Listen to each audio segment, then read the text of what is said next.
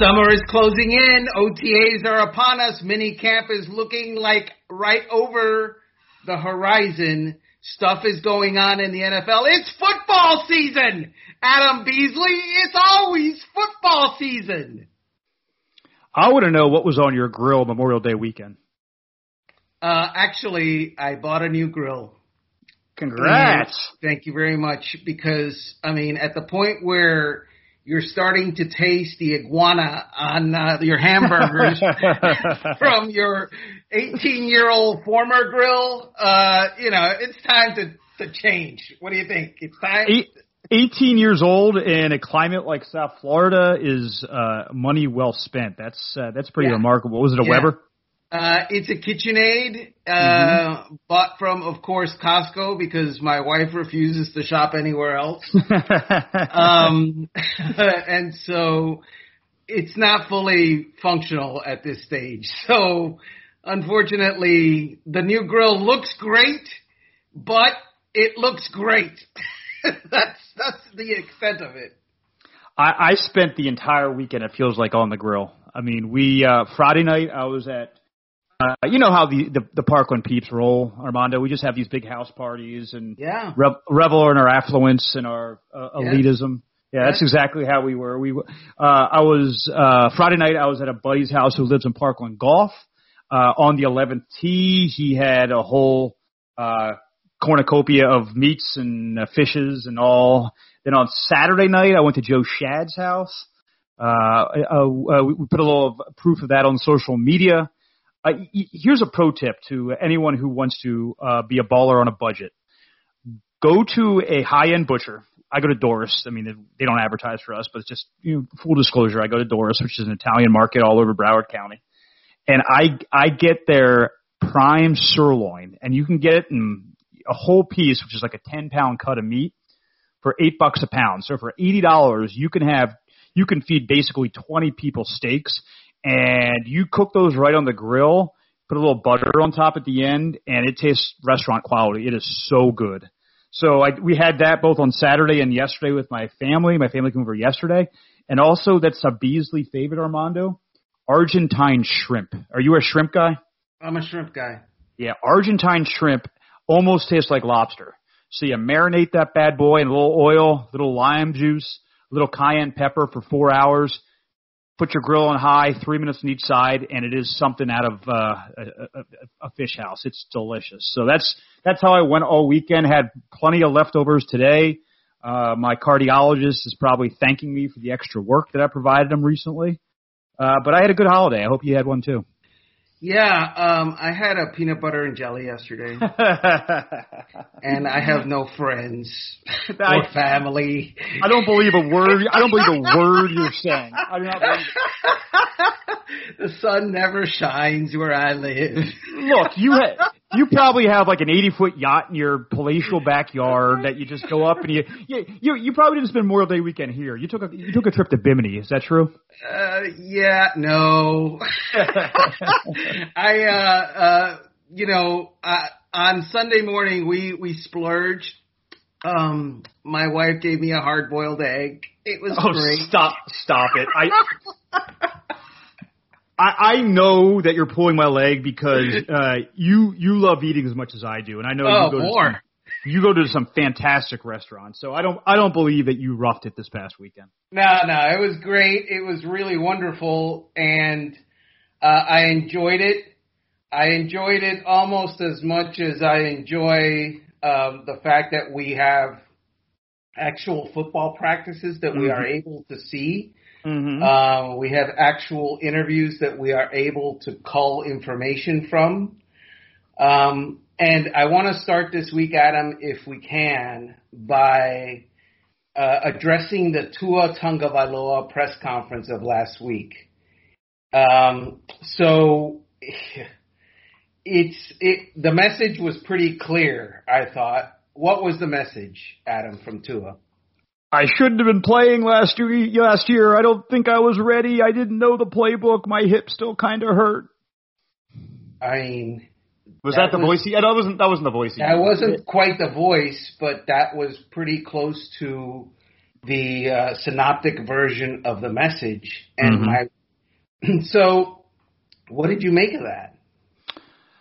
I mean, I'm never going to rip a player for being honest ever, because that's our lifeblood as journalists. We need people to be candid. We need people to be open and vulnerable. And he was all those things. He's always those things. I mean, to a fault, Tua is an honest guy. And I credit him for that. I think that he sometimes puts himself in situations where it's not the best reflection of him, but I don't know if he cares. I mean, I think he is so innately forthcoming and honest about pretty much anything you ask him.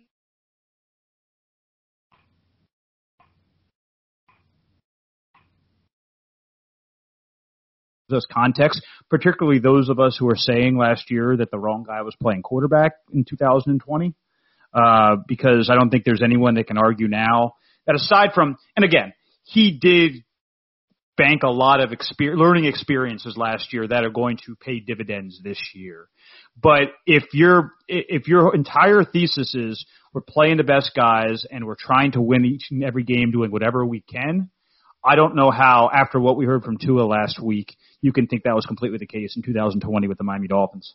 Of course, it wasn't the case, because the thesis is from Brian Flores is for public consumption, but not for reality consumption.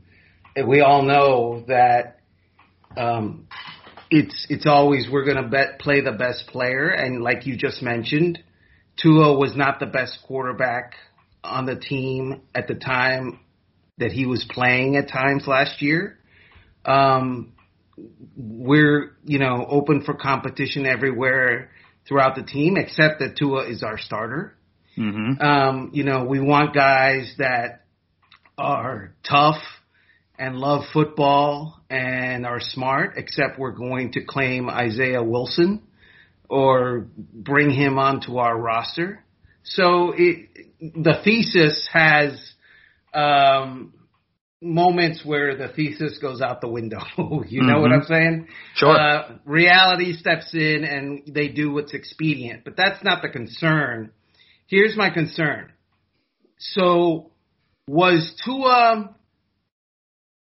that message I was inexperienced and just had a hard time getting up to speed on running an NFL offense, which, by the way, I have zero problems with because everybody does? Or was it I had a hard time because I didn't try and study hard enough? That would have been a great follow-up question. I don't know. My idea is if that there is evidence to the coaching staff that Tua wasn't taking his job seriously, then they're doubly wrong to have played him. And that to me would be surprising if he was clearly not preparing himself. There's a difference between being unprepared and not preparing, right? Because there are a lot of experiences in life I'm unprepared for, but I'm not preparing for those moments. Like, I'm not preparing to fix an air conditioner because that's never going to come up for me. I'm never going to fix an air conditioner. So, but I don't think he purposefully slacked off. I that would stun me because that goes against everything we've heard about the guy. But if the offense was too complex for him or too fast for him or the moment was too big for him, I think that's an equally concerning aspect of the story. Well, everybody that destroyed Chan Gailey last year, because we all saw that the offense that Chan Gailey was calling for Ryan Fitzpatrick was significantly different than the one he was calling for Tua Tagovailoa. And we kind of, I don't want to say ripped Chan Gailey for it, but we made note of the fact that Chan doesn't seem to be trusting Tua, and he's calling a much more rudimentary offense for Tua than for Ryan. Mm-hmm. I think now we come to understand that Chan was kind of cornered into that position because he must have understood that Tua just simply wasn't ready to take on the full, A to Z encyclopedic offense, full knowledge thereof that Ryan Fitzpatrick had.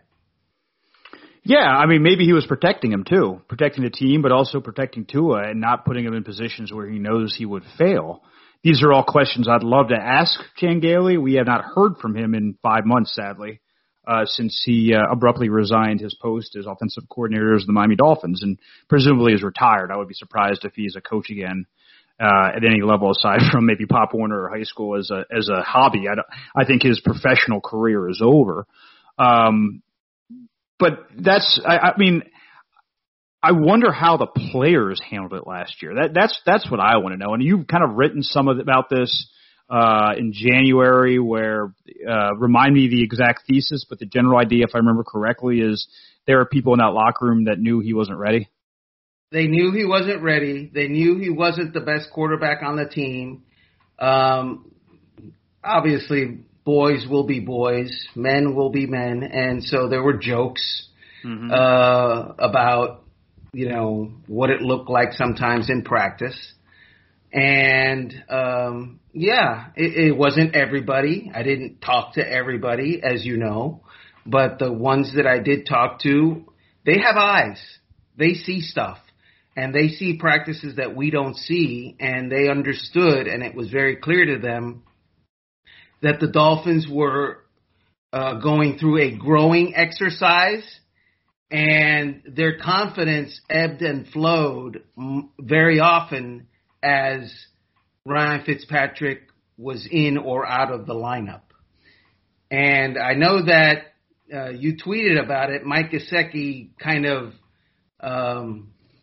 tried to be the guy that doesn't believe that way, right? Except that he was the biggest cheerleader for Ryan Fitzpatrick I've ever seen. Well, Ryan Fitzpatrick kind of made his career. You look at Gesicki's stats with Fitzpatrick in his career and his stats without Fitzpatrick, and they are staggeringly different. So, so all of that leads us to, I think, this one issue. The Dolphins are putting in a new offense, and now we have a clearer picture of what that might be. It's not necessarily the Chan Gailey offense. It's parts of the Chan Gailey offense, parts of this, that, and the other thing. It's the Mutt offense because it has many, many breeds in there from many places and many sources. And so is Tua going to be able to digest all of it and have it all down by the time we kick off on September or whatever it is, 12th, I think, or something like that? Yeah, I mean, here's the thing. How much do you believe of everyone saying, "Oh, he's far more confident this year. I'm far more confident this year. I know my place. The hip feels better." Because all along last year, the hip wasn't a concern until yesterday or last week, whenever it was we talked to Tua. It still wasn't 100%. Right? Like, I asked him point blank, well, was it the real Tua last year? And he dodged the question. So we know the answer, that he had physical limitations even still. Not that he was worried about being put at risk or there was anything structurally wrong with it. But when you go through an injury of that magnitude, there's a difference between healed and healed, right? Like there's a difference between healed and recovered. He was healed. He wasn't recovered yet. And so I'm going to take a little bit of a skeptical eye on every evaluation we get of Tua going forward, because a lot of what we heard in 2020 wasn't the complete truth. And again, for understandable reasons. They were trying to protect a guy who, November of 2019 wasn't completely certain he'd ever play the game again. And he was a rookie coming into a team that had aspirations to make some noise in the regular and perhaps postseason. And they were doing whatever they could to protect him. They didn't make him available to speak for the first 6 weeks of the football season, which was pretty wild. So, yeah, I don't know. It would be encouraging if everything that they said was correct. And unfortunately, the practice that we saw last week wasn't at all illuminating. They didn't even do one-on-ones, offense versus defense, wide receiver versus corner. It was all offense and it was all defense on two separate fields. So I don't know. I don't know if those things we're hearing are accurate. you'd have to hope for the health of the organization they are, and that he is taking this next big leap forward. But I'm going to wait and see. Well, I have a little bit different take, and it is as follows. I'm not going to think that he was lying or that the team was lying, but rather that they were telling the truth of the moment.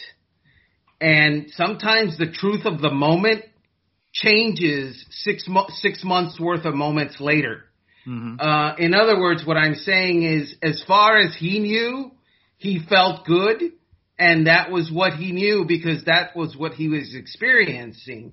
But 6 months later, he feels way, way better and much different.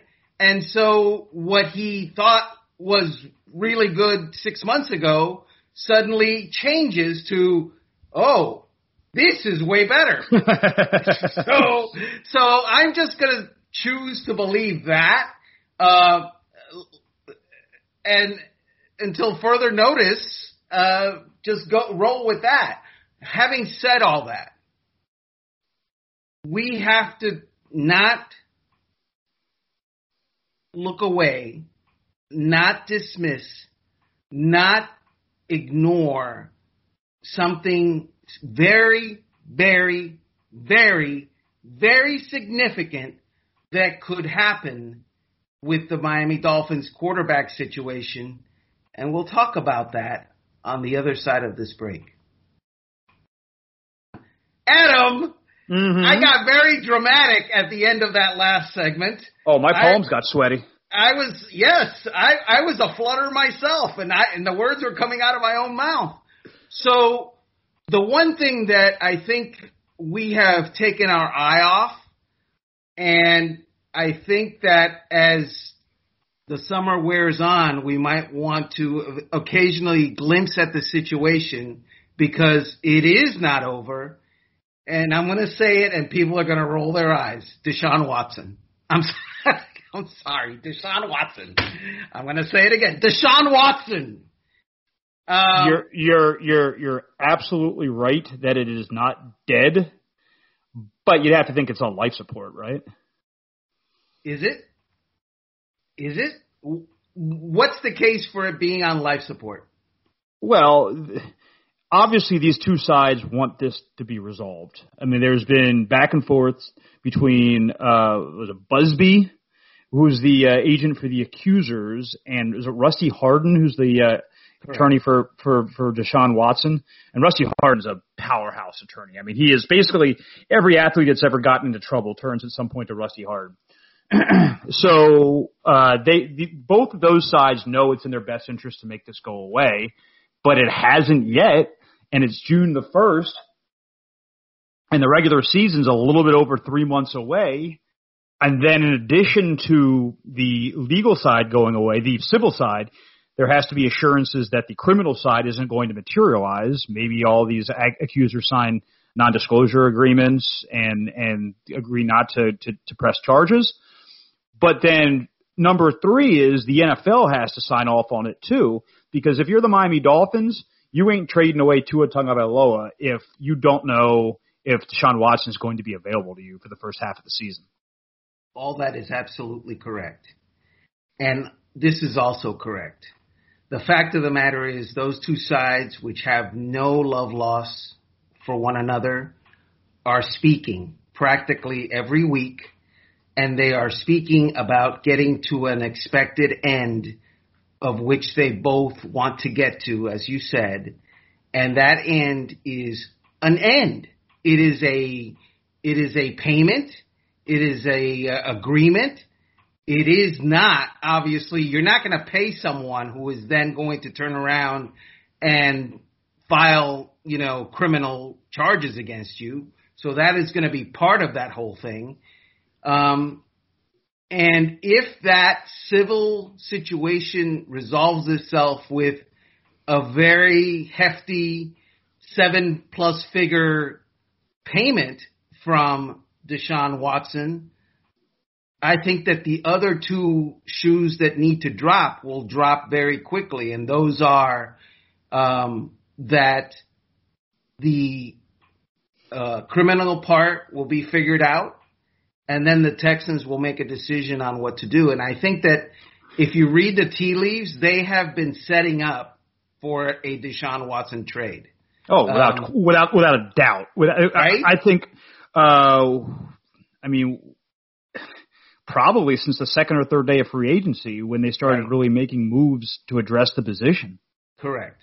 And if they do that, the NFL thing is not going to go on for months and months and months and months. It's not in their best interest, the NFL, to hold this sword of Damocles or whatever the dude's name was over one of the star players in the league. They're either going to, let him be or cut his head off, but they're not going to just threaten him. It's going to be one of the two. And my guess is that if there is a civil understanding, that Deshaun Watson is not going to be suspended for a year or indefinitely. It might be games more than years. Right. My guess is if there is an agreement, and there'd probably be an umbrella agreement that would cover all the accusers. I don't think he's going to go through this by one. Correct. My guess is there will be language in that contract that compels the plaintiffs, each and every one of them, to immediately notify the NFL that they will not cooperate with any investigation. Because that way the NFL, again, investigation, the lifeblood is people talking. And Deshaun Watson's obviously not going to talk. And if the accusers aren't going to talk to the NFL as well, then all the league would have to work on is an agreement that's probably confidential, is a settlement that's probably confidential and will never see the light of day. You're right. It would be difficult for them to drop a major hammer. Now that there are others involved, I know that Jenny Varentas, Sports Illustrated, has done pretty exhaustive work on this case, and they've talked to women who are not part of this lawsuit. So that could be a complicating factor. But I agree with you largely that if there is in the next 3 months a settlement, an all-encompassing settlement, that the league would act pretty quickly on whatever it is they decide to do. And if they do decide to act, it might be a fine and maybe a game or two suspension. Correct. And at that point, Deshaun Watson is traded. And Agree completely. All I'm saying is that that the Denver Broncos are going to be involved because they don't have a quarterback. I mean, they do have a quarterback. I think they have like 4 quarterbacks, but they don't have a quarterback, if you know what I'm saying. They got Teddy. Teddy's fine. They'll be fine with him.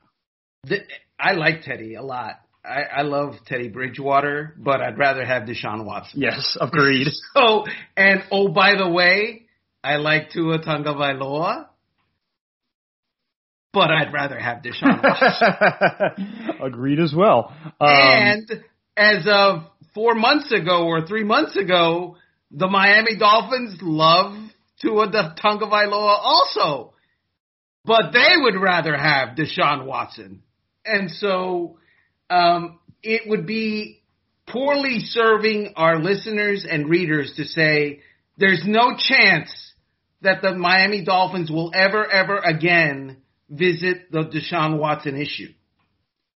Oh, I am certain that the Drew Brookses of the world, their security side, has been doing exhaustive research on this situation, with the understanding that if the team feels comfortable, the league feels comfortable, and Texas law enforcement feels comfortable, that this is something that they would again entertain.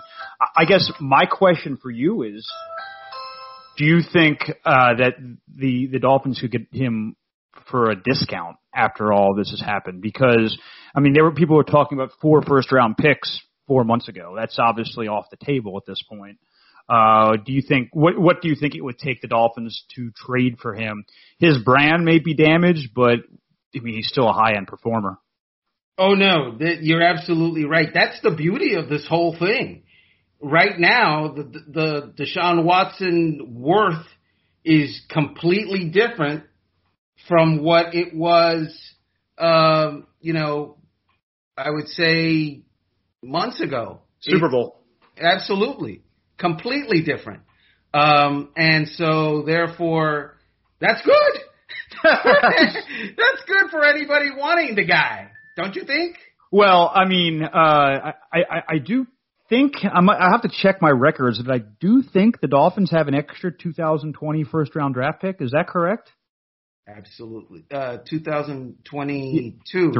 No, 23. Yeah, 2 years off. Yeah. Yep. So, I mean, Tua, a second, and that first-round pick that you got by moving from 3 to 6, that all of a sudden doesn't look like a terrible deal. Absolutely not. It looks great. And I know that the Tua Army will be up in arms. How dare you even think that the Dolphins should upgrade at quarterback? How dare you?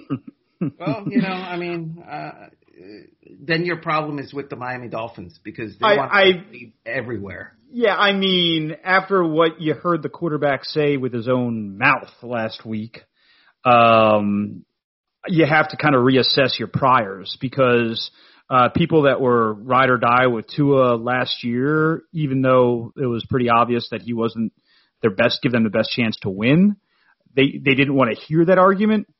I mean, your own quarterback is now, your own guy is saying that. So you would hope that some perspective would sink in, but this is the internet. That probably doesn't happen. Correct. And so therefore, fans are going to be fans and they're going to think whatever they want to think. I think we have a job to do, and that is to present to them the best information that we have. And the best information is stay tuned. It's not over. It's definitely not over. Now, here's something that should concern Miami Dolphins fans. Even if the best case scenario happens for Deshaun and he's cleared and this all goes away and the NFL slaps him on the wrist, again, we don't know that to be the case yet because there's no settlement. And, Texas law enforcement could still open further their investigation into the guy. But let's just say the best case scenario happens for Deshaun Watson. The Dolphins don't have the most to offer anymore. They did in February, March, and the beginning of April. They don't anymore. And the Philadelphia Eagles have the most to offer because they have 2 and perhaps 3 first-round picks this year. And they got one of those first-round picks from the Dolphins. And they'll probably get another first-round pick from the Colts if Carson Wentz plays at a certain level to meet those requirements for it to go from a second to a first. So, just because you want a guy, just because you think it might be a good fit, you got to have the ammo. And I don't know if they have the ammo anymore when there are teams that could offer much more immediate gratification to the Texans than the Dolphins can. You're absolutely right. And again, we're not saying that the Dolphins are going to be the leaders in the clubhouse to trade for Deshaun Watson. We're just saying that they'll be in the race if that becomes a possibility again. They'll be in the race. And I don't think they were Secretariat before the draft. Mm-hmm. Fair? I mean, if the Deshaun Watson saga had not come to the light of day, and, tragic as it is, the Dolphins would have been, a front runner, I think, along with the Jets and maybe another team. But now they're kind of in there, but they might be an also-ran. All these horse racing terms, I love them. I'm ready. I'm getting ready for Belmont, which I believe is this weekend. I can't wait. I'm gonna go and eat a hoof. To go with my PB&J. on that new grill you got? No, I'm not using the grill because it's new. I'll never use it. It's gonna last me 18 years, damn it. How do you think the last one lasted me 18 years? I never used it. All right, here's a galaxy brain approach to all the information that we have available, and this probably has a 3% chance of being accurate. But we covered practice last week, the first time we've seen the Dolphins practice since December. And one of the biggest responsibilities of beat writers is to take attendance. And Armando, when we took attendance, Keep in mind, these are voluntary practices. That's a disclaimer we always have to make. The guys don't have to be there. They're not losing money unless they have incentives in their contract, workout bonuses. They're not losing money by not being there. Mm-hmm. But you're a good citizen in the eyes of the organization if you do participate. They would much prefer players to be there than not, and I'm sure they subtly make that point. There are a couple of significant names that were not there last week. And I think at the top of that list is Xavier Howard. And he is the name that we have always thought, because he wants a new contract, because he has not had the most pristine personal background. He's had, he's a guy who's been arrested and had the charges dropped. He was investigated in Atlanta regarding a shooting. No charges were ever filed there. He does have an injury history, certainly. He's had knee surgery a number of times. So even though he was probably the best player in the NFL last year, at least on the defensive side of the ball, I don't think the Dolphins are wed to him long term. So the fact that he wasn't there last week, and again, we'll see if he's there at mandatory minicamps. He wants a new contract, obviously. Do you think this all could be part of a broader puzzle that about 15 moving pieces, what is that, a Rube Goldberg type of contraption, that ends up with Deshaun Watson as a member of the Miami Dolphins? Because Xavier Howard is a native of Houston. I think that's another piece of the puzzle too. We should mention that, and so that's the thing. And the Dolphins did do a lot of work at cornerback even this offseason. Mm-hmm. Which was also kind of interesting to me. And I can see stuff going on now. I think the critical mass moment for Xavier Howard is not OTAs, and I don't think it's even the mandatory minicamp, although the mandatory minicamp will send a message glowing in neon. Mm-hmm. Hey, I want more money! But I think the opening of training camp is the critical mass moment. If he's not there for the start of training camp, we have a full-on drama on our hands. Yeah, I completely agree. It would be he's already a guy that's kind of miffed that he's not making enough money. Miffed? Yeah, it would be quite the statement for him to surrender even more money. Right? Because that's what he would be doing by skipping minicamp, the mandatory minicamp, and training camp, which is, of course, mandatory for everyone in the organization. I'll have to look up what it is per day, but it ain't cheap what he'd be giving up. So he'd really, really have to be drawing a line in the sand, I think, to do that. Yeah, Xavier Howard is miffed enough to where he was looking at some other moves the team was making, and he was going, why not me? Mm-hmm. So, kind of miffed is yeah, I would say kind of miffed. And also, let's go through those moves because I think it would benefit our listeners to hear them. Obviously, signing Byron Jones to, at the time, was it the biggest contract for a cornerback ever? Correct. Well, that was last year. I'm talking about this year. No, but all these things have happened since Xavier has gotten his extension. Correct. Drafting Noah Igbenogany in the first round. I don't know if that was before or after, but it was around the same time, and it plays into it. Drafting Javon Holland in the second round, who can play corner and safety. Signing Jason McCourty. They signed a couple of other free agent corners that could help them. It's not like, and again, keep in mind, this was he had arguably the best player by a Dolphins defensive back in the team's 56-year history. I mean, that's not an understatement. I believe, didn't he tied the franchise record for interceptions? Is that correct? I know he got a lot of interceptions last year. It was 10, and he was the leader in the NFL, which makes him the best cornerback in the NFL. And he did that. He did all that in an era where quarterbacks aren't turning the ball over. I mean, when back in the 60s, 70s, 80s, when some of these DBs had massive interception numbers, you look at what the quarterbacks were doing. The quarterbacks were throwing the ball away and just giving it up. That doesn't happen anymore. And so Xavier to have 10 picks in this era is worthy of all the praise he's gotten and probably then some. Absolutely. And by the way, I'm on record, and if you haven't heard, here it is again. Xavier Howard deserves a raise. Mm-hmm. And he should be. He's the best player on the team. And it's not close. Mm-hmm. He's the best player on the team. He's the biggest playmaker on the team. He's the best performer on the team. He's the guy that makes the most game-deciding plays on the team. I think he should be the highest-paid player on the team. So I understand what he's not happy about. I get it. And people say, well, he signed a contract. Well, yeah, so what? Players, Kyle Van Noy signed a contract. Mm-hmm. Does he have that contract now? Did the Dolphins stick with that contract? No. They got rid of him, and the contract went away. So contracts are not written in stone. They're just not. But on either side, in my opinion. I agree. I'm just curious if the Dolphins are willing to go there. If they're willing to make him again, give him a substantial raise and recommit to him. Because again, there have been some off-field issues with the guy.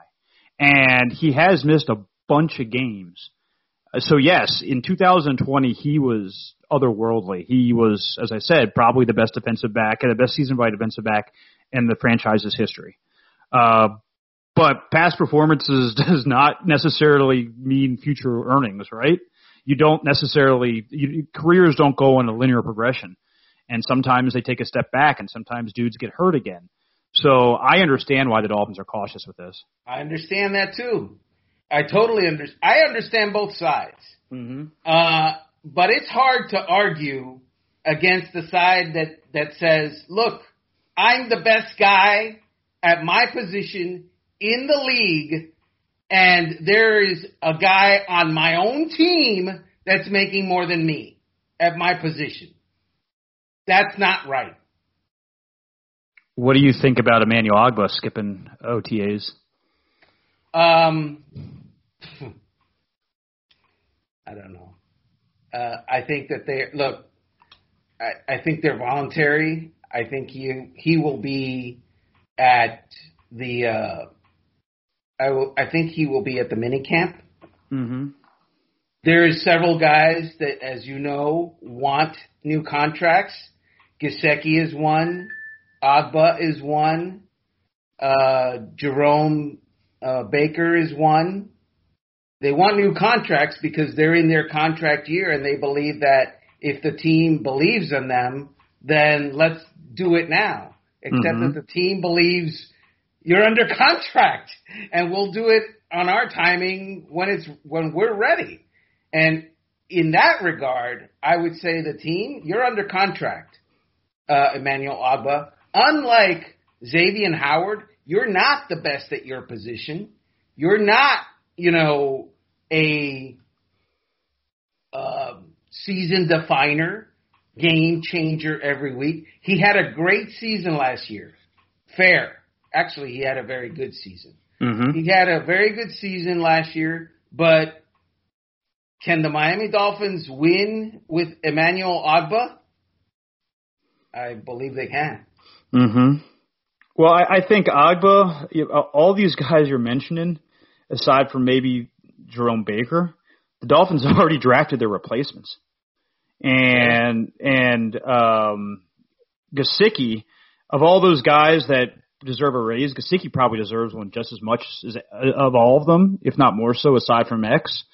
And he actually showed up, and he said all the right things, and he's doing all the right things. But if they hit on their draft picks, all those guys are going to be flipped for comp picks in 2022. I mean, yeah, I'm not sure Gesicki falls into that category. Do you? Okay. I mean, I know that Hunter Long was drafted. I get that, but that makes Durham Smythe, a guy that you can kind of get rid of.